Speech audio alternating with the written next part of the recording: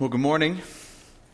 My name is Paul Abdallah. I'm one of the pastors here at Stafford Baptist. It's a joy to be with you all this morning. I have not met you. I'd love to have the opportunity to meet you after the service. I'll be standing in the foyer. Feel free to introduce yourself to me. I'd love that. Well, this morning we are in our sixth letter in our series, Letters to the Church, where we're considering overviews of 8 of the Apostle Paul's letters to different churches. This week we will be considering the second of Paul's letters to the Thessalonians. So I'd encourage you to open your Bibles there to 2 Thessalonians.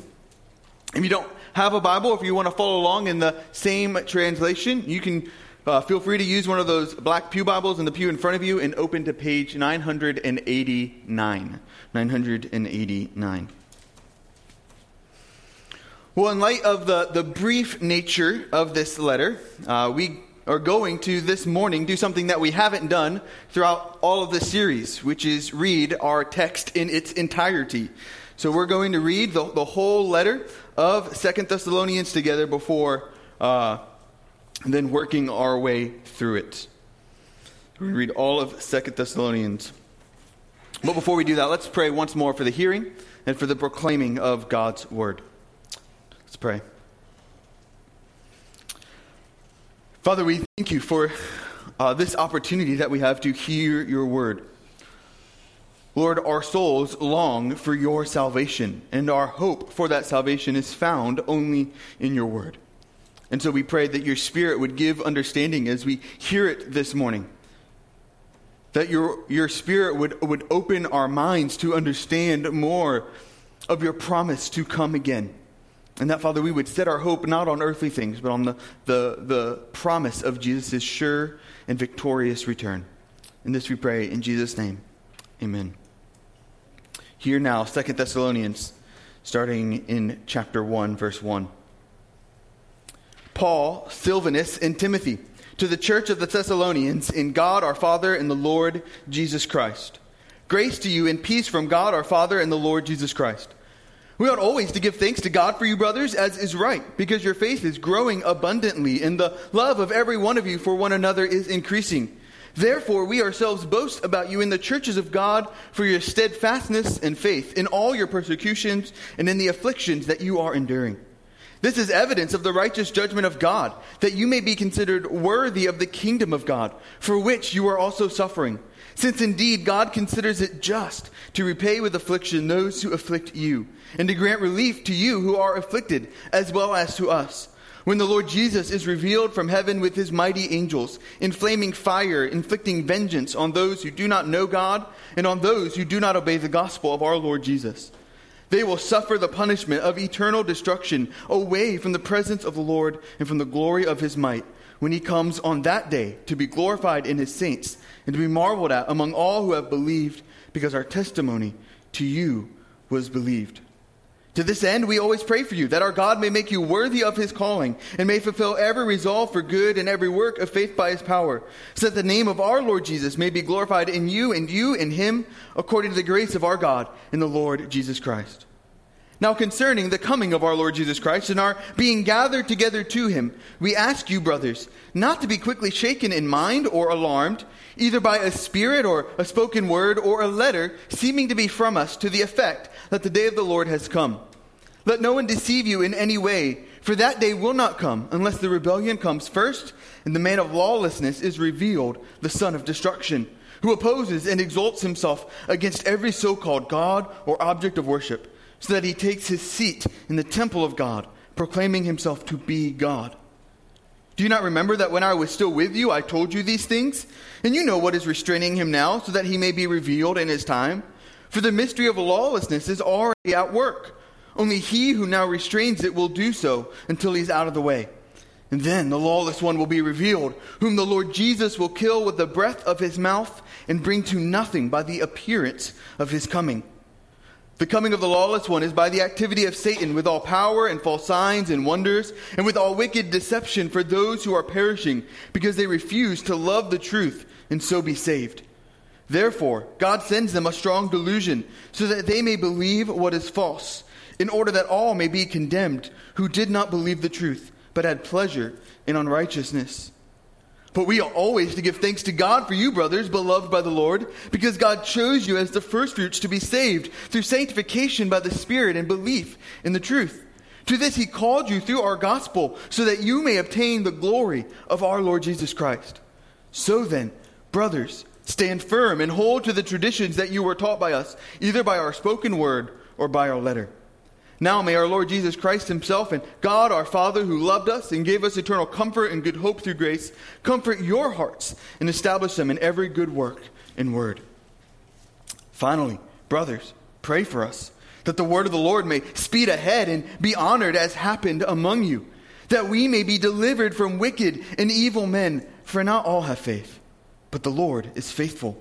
He will establish you and guard you against the evil one. And we have confidence in the Lord about you, that you are doing and will do the things that we command. May the Lord direct your hearts to the love of God and to the steadfastness of Christ. Now we command you, brothers, in the name of our Lord Jesus Christ, that you keep away from any brother who is walking in idleness and not in accord with the tradition that you received from us. For you yourselves know how you ought to imitate us, because we were not idle when we were with you.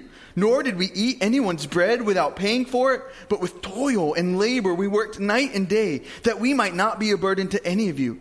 It was not because we do not have that right, but to give you in ourselves an example to imitate. For even when we were with you, we would give you this command: if anyone is not willing to work, let him not eat. For we hear that some among you walk in idleness, not busy at work, but busy bodies. Now such persons we command and encourage in the Lord Jesus Christ to do their work quietly and to earn their own living. As for you, brothers, do not grow weary in doing good. If anyone does not obey what we say in this letter, take note of that person and have nothing to do with him, that he may be ashamed. Do not regard him as an enemy, but warn him as a brother. Now may the Lord of peace himself give you peace at all times, in every way. The Lord be with you all. I, Paul, write this greeting with my own hand. This is the sign of genuineness in every letter of mine. It is the way I write. The grace of our Lord Jesus Christ be with you all. Amen. Well, friends, what are you waiting for? What are you waiting for? See, we're all waiting for something. For my family, we've been waiting for our vacation that starts tomorrow. We're maybe waiting for our marriage or to meet that right person. Maybe you're waiting for a new job or a child or grandchild to arrive. Over the past 18 months, much of us have been waiting for life to return to normal, to no longer have to deal with COVID. And so again, I ask, what are you waiting for? You know, what we are waiting for is usually that which our hope is set on, what our hope is fixed on. So another way to ask this question I'm asking is, what is your hope fixed on? What are you hoping for? And again, I would say our hope is often fixed on things like vacations or marriages, jobs, children, families. And I think that this reveals that often as Christians we have a hope problem. Our hopes are so easily earthly focused. We don't pray as Jonathan Edwards prayed, Lord, stamp eternity on my eyeballs. See, we live today expecting to wake up in our bed tomorrow morning. And in that way, we're actually quite secular. And I would suggest that our hopes that are misplaced, that are earthly focused, come because we misunderstand that which our hope should be set on, the day of the Lord. Christianity at large is filled with misunderstandings about this day of the Lord. Every generation has a quote-unquote prophet who proclaims they know when Jesus is coming and the world will be ending. We base our understanding on the day of the Lord on movies like Left Behind. And misunderstanding the day of the Lord has led to a hope problem. Well, the Thessalonians, this young but noble church that we studied in part last week, had a hope problem. We saw some of that last week in 1 Thessalonians. As we moved into chapters 4 and 5, Paul began to address the day of the Lord. But it seems that the problem has only gotten worse. The church has been deceived into thinking that the day of the Lord has already come. What started as questions in 1 Thessalonians has now moved into deception here in 2 Thessalonians. Just to remind ourselves about this church a little bit, the Apostle Paul's time there is documented for us in Acts 17. We know he spent only a short time there before a group of unbelieving Jews stirred up a mob to persecute him and sends Paul out of Thessalonica. Ultimately, he ends up in Athens. We see that Paul seemingly sent Timothy back as soon as he could to hear all the church was doing. And it was good news. Much of 1 Thessalonians is a recounting of the evidence of God's good work and a call to keep going, to do so more and more. But it seems that maybe even just a few months after sending that first letter, Paul gets a report that leads him to write the second letter, possibly really just months after he sent the first. And an important thing to note about this letter of 2 Thessalonians is we see the church is still enduring. It's still doing good. Look at chapter 1, verses 3 and 4 we just read. Paul says, we ought always to give thanks to God for you, brothers. Right, as is right, because your faith is growing abundantly, and the love of every one of you for one another is increasing. So Paul says we boast about you in the churches of God. Right, that doesn't sound like a church that is struggling. No, Paul is saying, look at this church. They're enduring as you all should. The church is being boasted about. But apparently their suffering has given opportunity for some to believe false claims about the day of the Lord. And these beliefs in these false claims has led to idleness, as we'll see in chapter 3. And so Paul writes the second letter to the Thessalonians. So this morning, our one big idea, our one sentence summary of 2 Thessalonians will be this. Do not grow weary in doing good as you await the victorious coming of Jesus Christ. Do not grow weary in doing good as you await the victorious coming of Jesus Christ. This church in Thessalonica that was faithful was beginning to panic because they misunderstood the return of Jesus. Yet the Lord is faithful. He will establish his people. He will guard them until Jesus comes. And so Paul says, press on. Keep going. Do not grow weary in doing good as you await the victorious coming of Jesus Christ.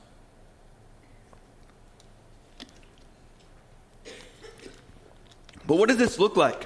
What does it look like to endure in doing good as we await the coming of Jesus? Well, I think we see three ways in 2 Thessalonians that will basically follow the three chapters that we just read. So first, stay steadfast in suffering. Stay steadfast in suffering in chapter 1. Second, stand firm on the scriptures in chapter 2. Stand firm on the scriptures. And then chapter 3, stay away from slackers. Stay away from slackers. So what does it look like to wait Jesus is coming? It means to stay steadfast in suffering, to stand firm on the scriptures, and to stay away from slackers. So let's look first at chapter 1, stay steadfast in suffering. This letter begins very similarly to how 1 Thessalonians begins. It's the same three writers, Paul, Silvanus, and Timothy. Paul is the main author, as we'll see in chapter 3, verse 17.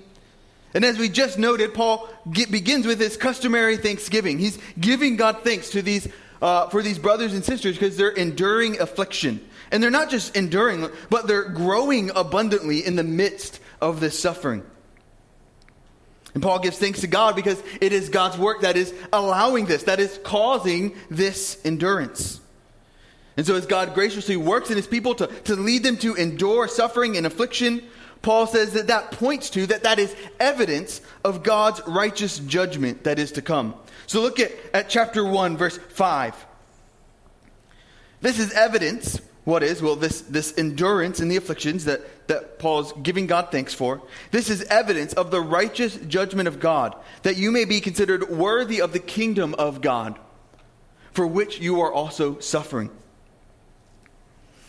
God is working for his people. And so as Christians endure in suffering, through God's grace, he's making them worthy of his kingdom. But not only that, he's displaying evidence of his future coming.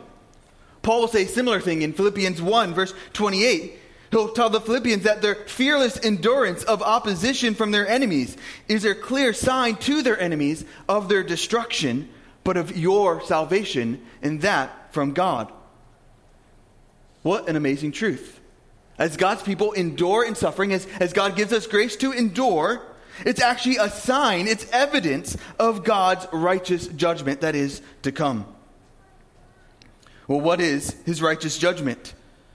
Well, God's righteous judgment, as we see in verses 6 through 10, is his repaying with affliction those who afflict, his relieving the affliction of the afflicted, all when Jesus is revealed from heaven. That is God's righteous judgment.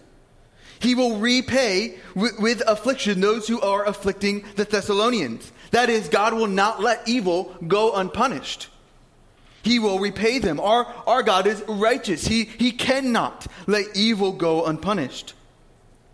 Paul will say that when the Lord Jesus is revealed from heaven with his mighty angels, he will inflict vengeance on those who do not know God or those who do not obey the gospel of Jesus. See, Christians are not to seek our own vengeance. No, we are to patiently endure suffering, entrusting that vengeance to the perfectly righteous one who is to come. When Jesus comes, we read this about the wicked in verse 9 of chapter 1. They will suffer the punishment of eternal destruction away from the presence of the Lord and from the glory of his might. So this punishment that Jesus will inflict is not an annihilation. It's not a ceasing to exist, but rather it is a being sent away from the presence of the Lord to bless and from the glory of his might. This is how God's punishment has always worked. You can think about Adam and Eve. When they sin, they're sent out of the garden, away from the presence of the Lord's blessing.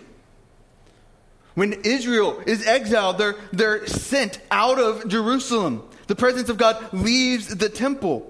They're sent away into a place where God's presence to bless does not exist, in Babylon. See, this is how God's punished. He sends away from the presence of the Lord to bless. And so, brothers and sisters, friends, this is what hell is. It is the place of eternal conscious punishment, where we're sent away from God's presence to bless and know only his presence of judgment. It is a constant state of destruction.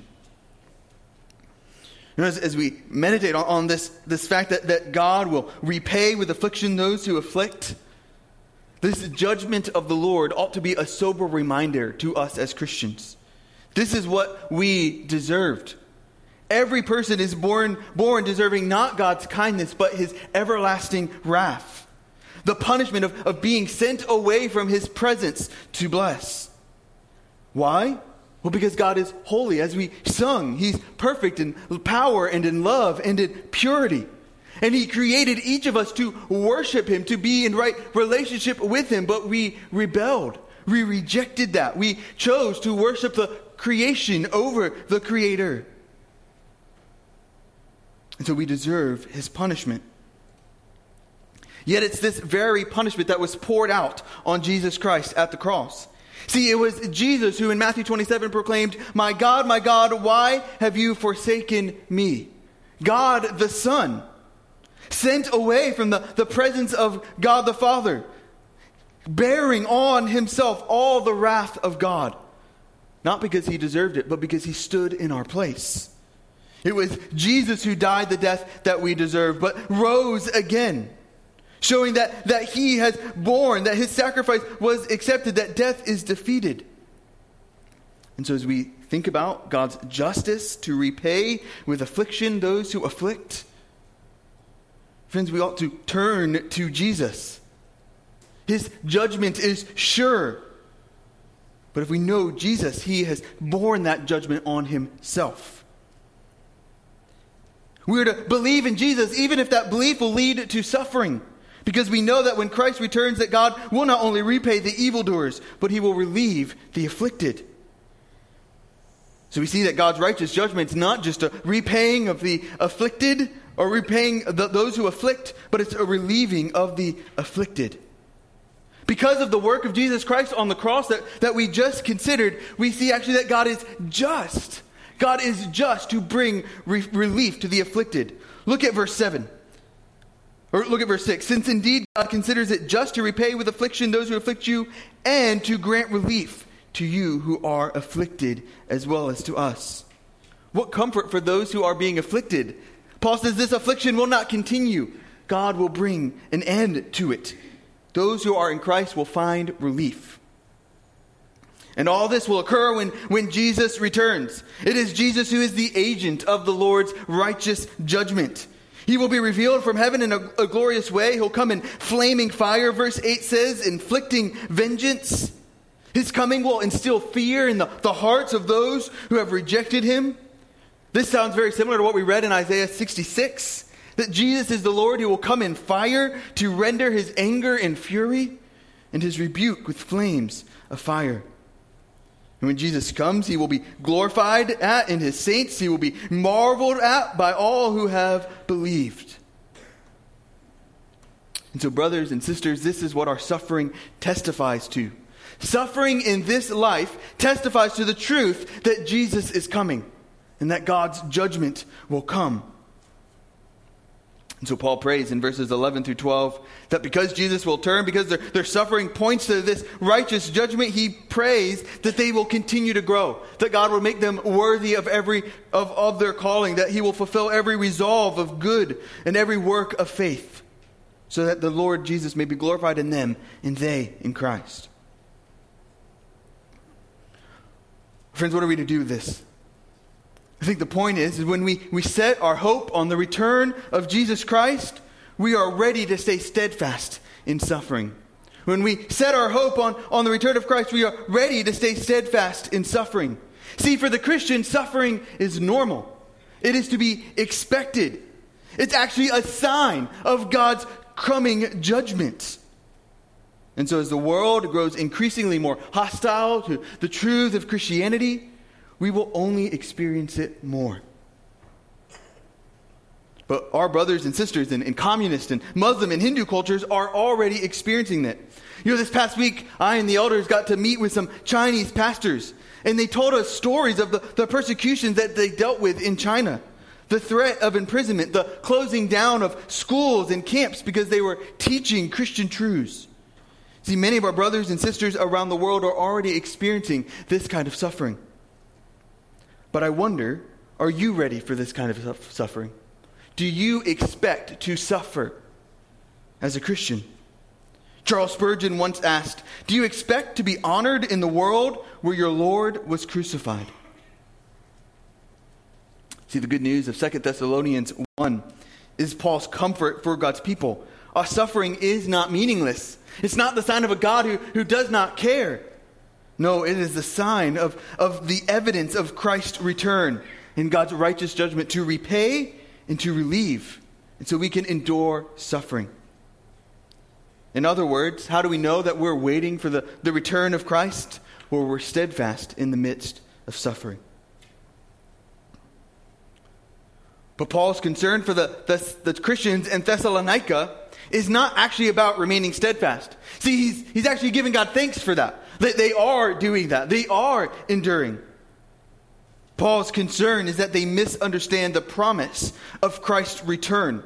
And so we come to our second point in chapter 2, stand firm on the Scriptures. Stand firm on the Scriptures.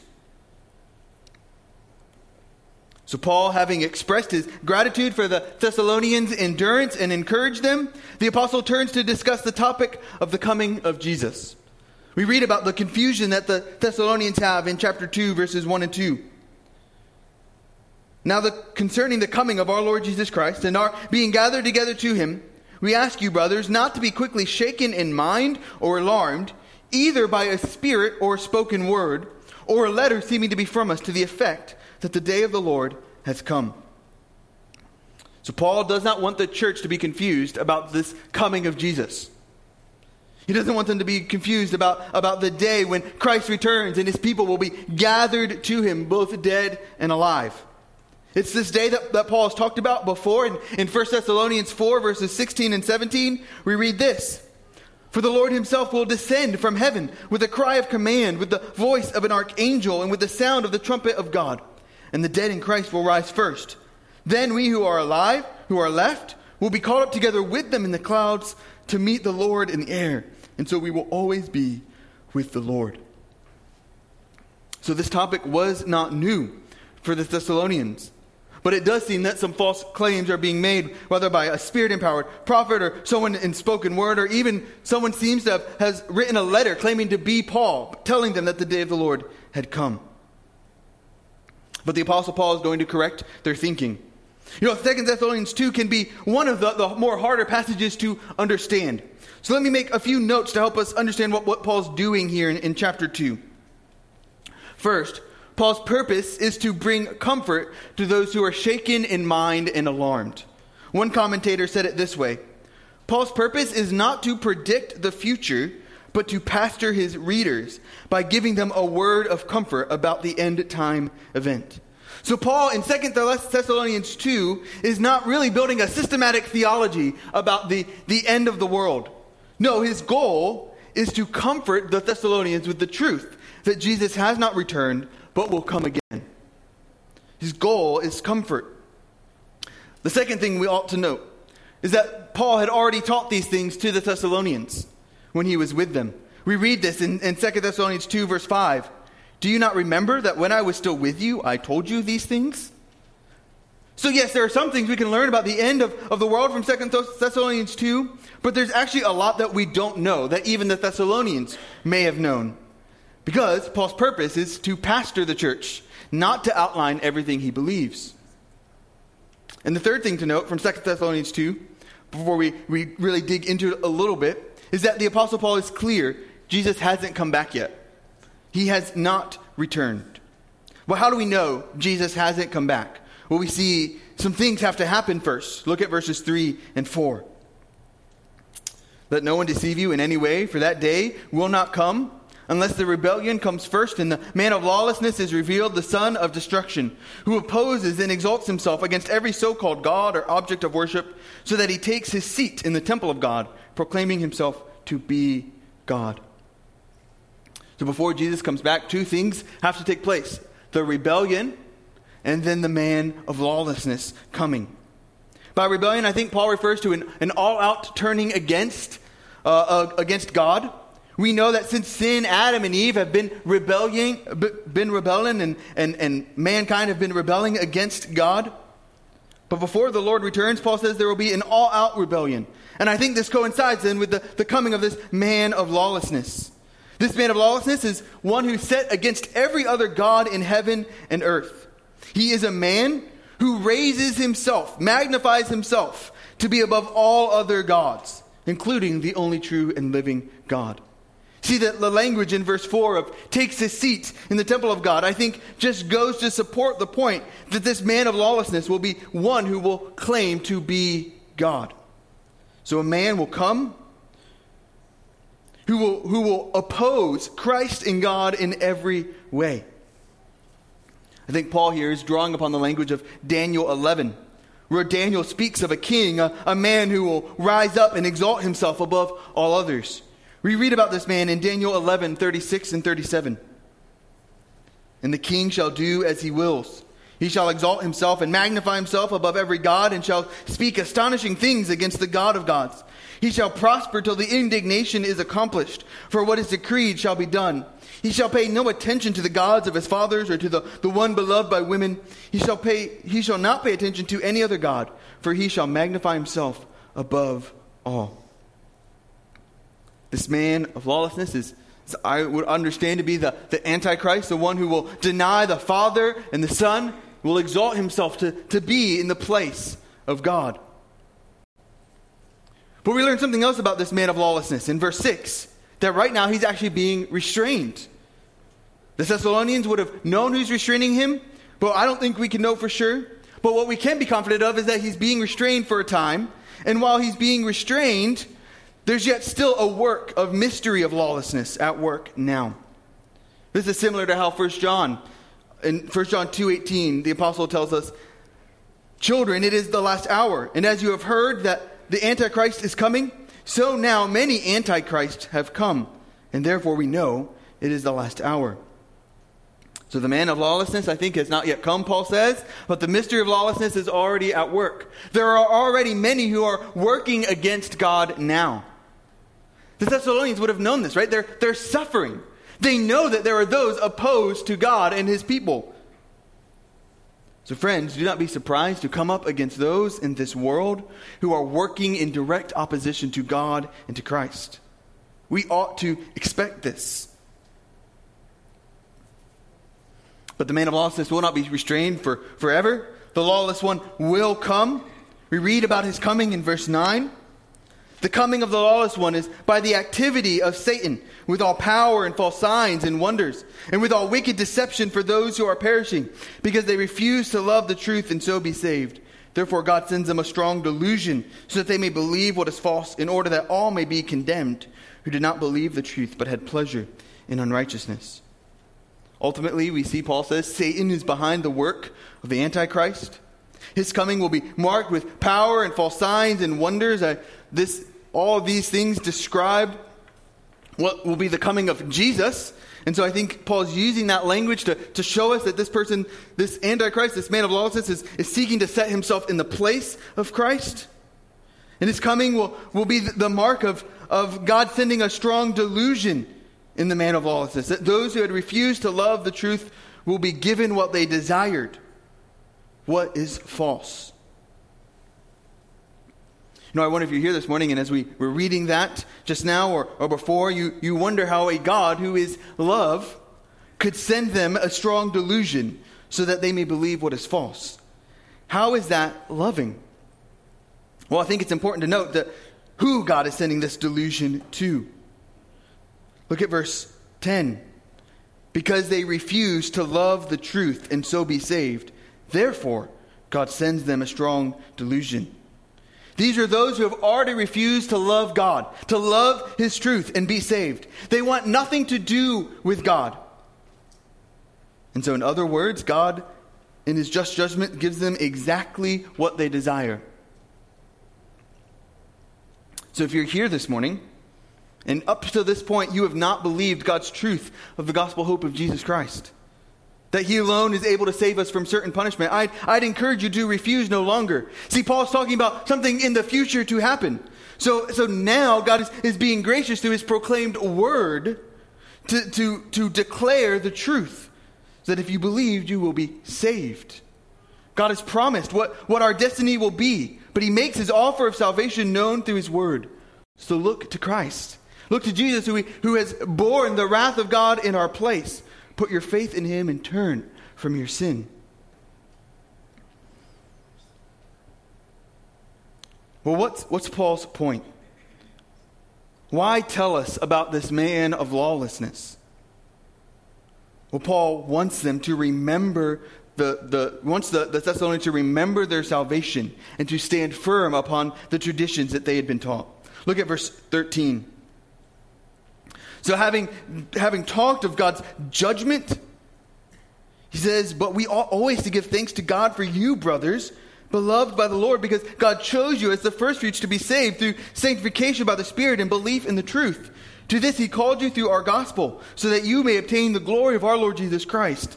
So then, brothers, stand firm and hold to the traditions that you were taught by us, either by our spoken word or by our letter. See, what Paul's doing here is he's not trying to cause doubt amongst the Thessalonian Christians. No, he's trying to reassure them.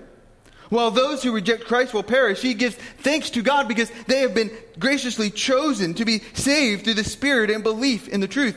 God has called them. And because God has called them, they can be confident and stand firm upon the word of God. And so I believe that this is Paul's point in chapter 2. Don't get tricked. Instead, be thankful for God's work in your life and hold fast to the tradition of Scripture and wait for Jesus to return. Don't be deceived about speculation about the day of the Lord. No, trust God's word and hold fast to it. See, those who are waiting for Jesus, do so by standing firm on the Scriptures, on the teaching of the Bible. So what does it look like? What does it look like to stand firm? I think we see two points.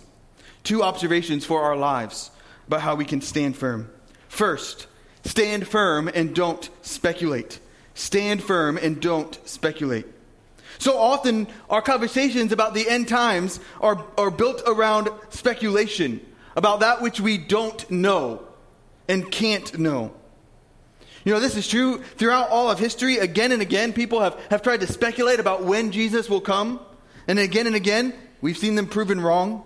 You could take, for example, a man named William Miller, who was a preacher in the 1800s. He predicted that Jesus would return March 21st, 1843, or March 21st, 1844, somewhere in between that year. Well, those years came and went, as we know. And when those dates passed, he changed his mind, and he said, no, I'm sorry, it was actually October 22nd, 1844. But each time he was proven wrong and ultimately discredited. Brothers and sisters, nothing good happens when we speculate about the return of Jesus. Jesus himself said, only God the Father knows when these things will come about. And so what are we to do? Well, we're to stand firm upon the Scriptures. Stand firm about what God has taught us. You know, when it comes to the end times, we ought to be marked by a humility, because there's so much that we don't know. One commentator put the need for humility this way, when he said, God is faithful to his prophetic promises, yet the actual fulfillment of these promises often surprises. You see, just as God was faithful to send Jesus as the Messiah that the Old Testament promised, he did so in a way that surprised even the best Jewish scholars. And so, friends, you and I can be sure that God will be faithful to his promises. God will send Jesus. Jesus will come. But we can also be sure that that coming will likely surprise even the most sure of us today. So stand firm upon God's word. Now, avoiding speculation doesn't mean that we're to avoid thinking altogether about the return of Jesus. You might be tempted to say, well, I don't need to think about it then. I don't want to speculate, so I'm going to put it off my mind. But that's not what Paul says. No, we are to wait eagerly and not worry. And so that's the second point. The second way we stand firm upon the Scriptures is we wait eagerly and we don't worry. So not only are we tempted to speculate when it comes to the end of the world, but we're also tempted to be anxious. This was true of the Thessalonians. Look, remember what we read? They were alarmed, shaken in mind. But Paul wants them to be comforted and established in every good work. That's what we see in chapter 2, verses 16 and 17. Now may our Lord Jesus Christ himself and God our Father, who loved us and gave us eternal comfort and good hope through grace, comfort your hearts and establish them in every good work and word. This is why Paul has written to them. He wants them to be comforted. Christians are to wait eagerly and earnestly for the coming of Jesus. But we're not to worry. There will be much trouble as we wait, but we can take confidence that God will come.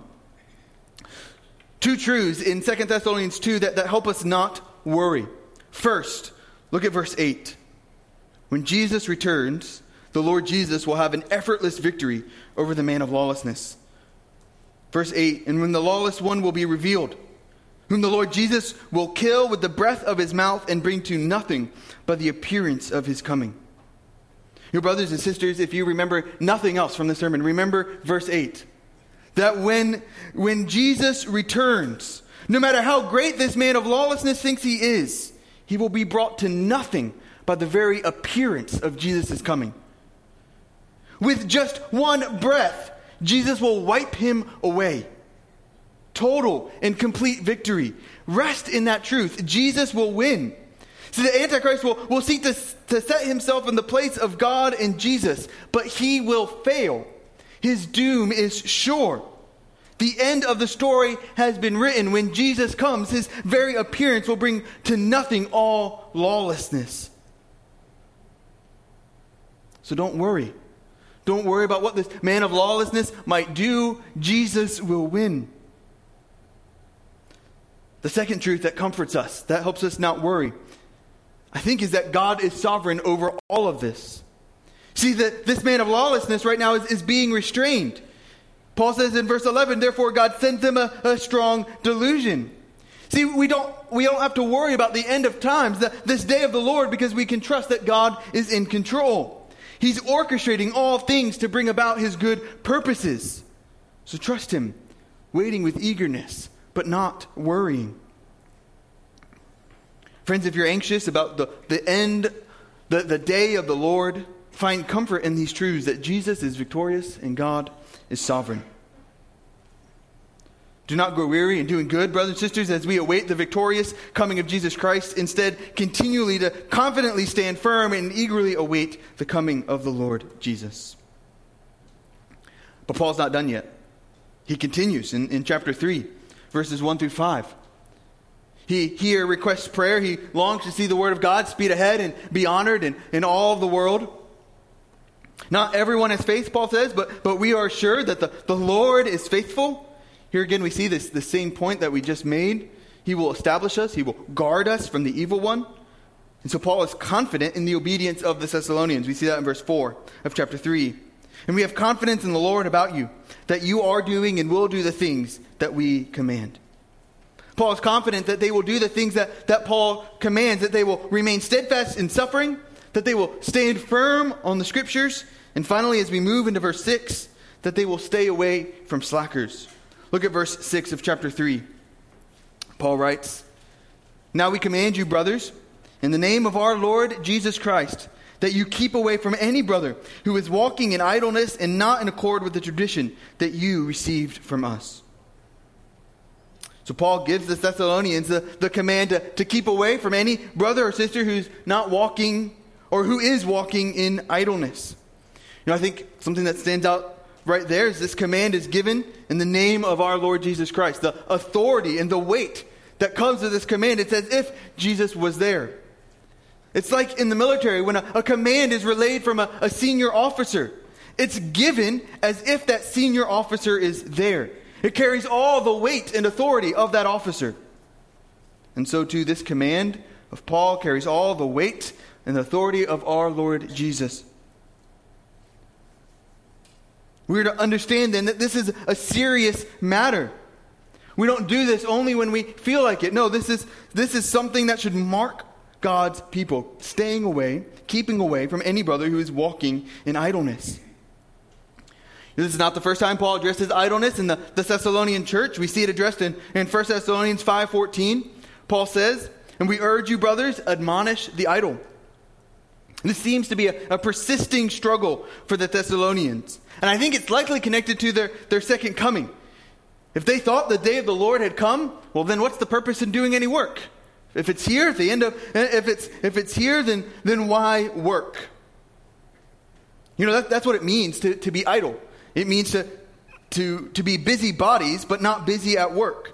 To be lazy, apathetic. But Paul directs the church to stay away from those who are not walking in accord to what they have received. Paul, in verses 7 through 10, recounts how he and his partners lived with the Thessalonians. They were not idle when they were with them.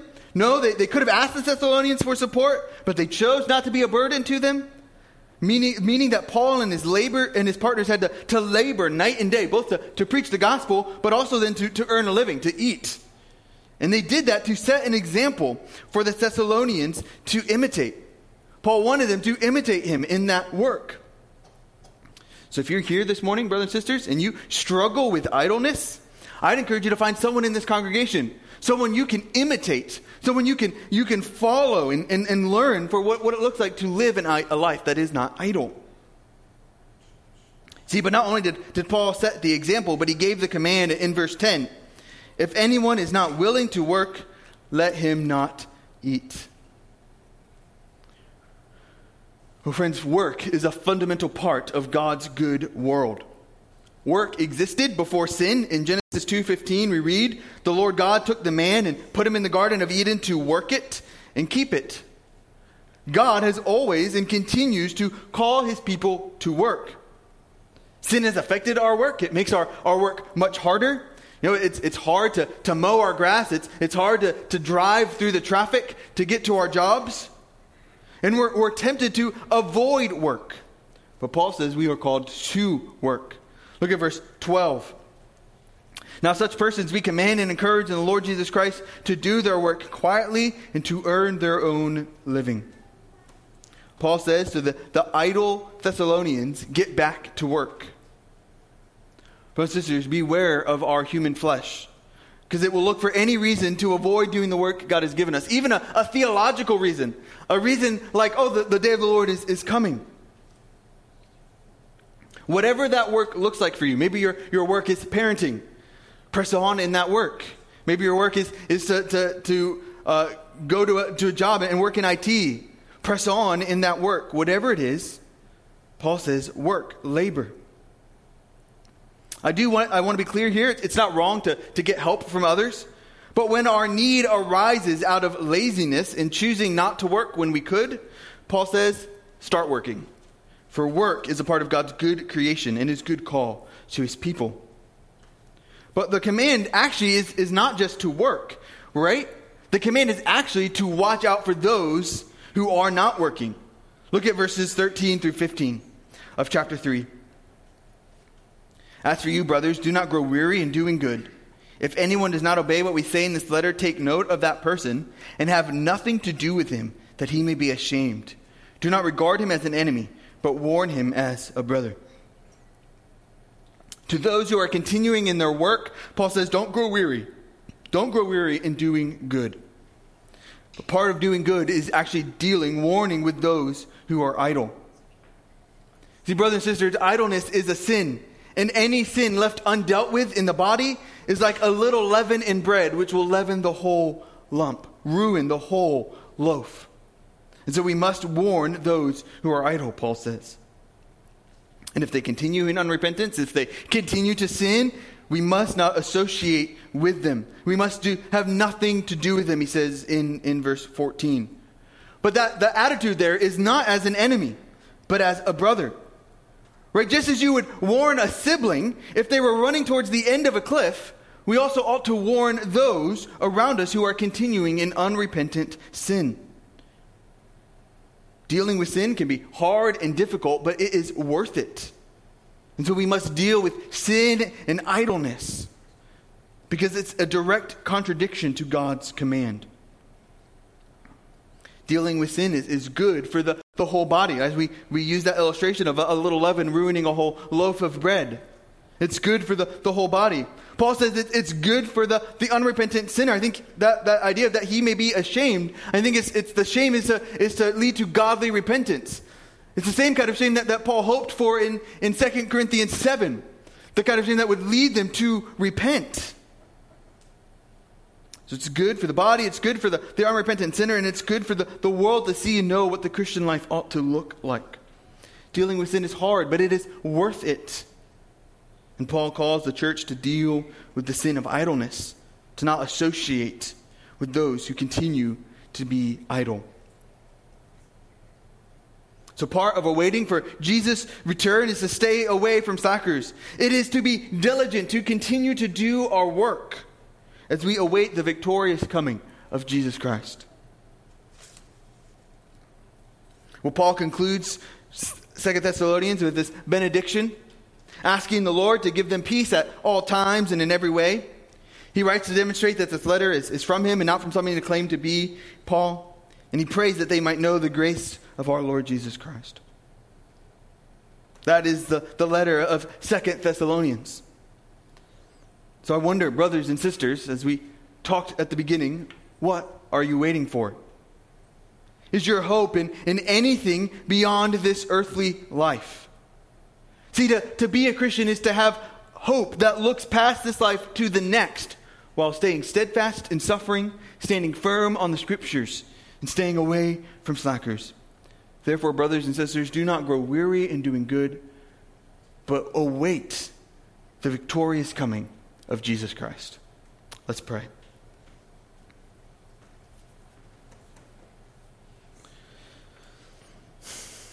Father, we thank you for the promise of Jesus' victorious return.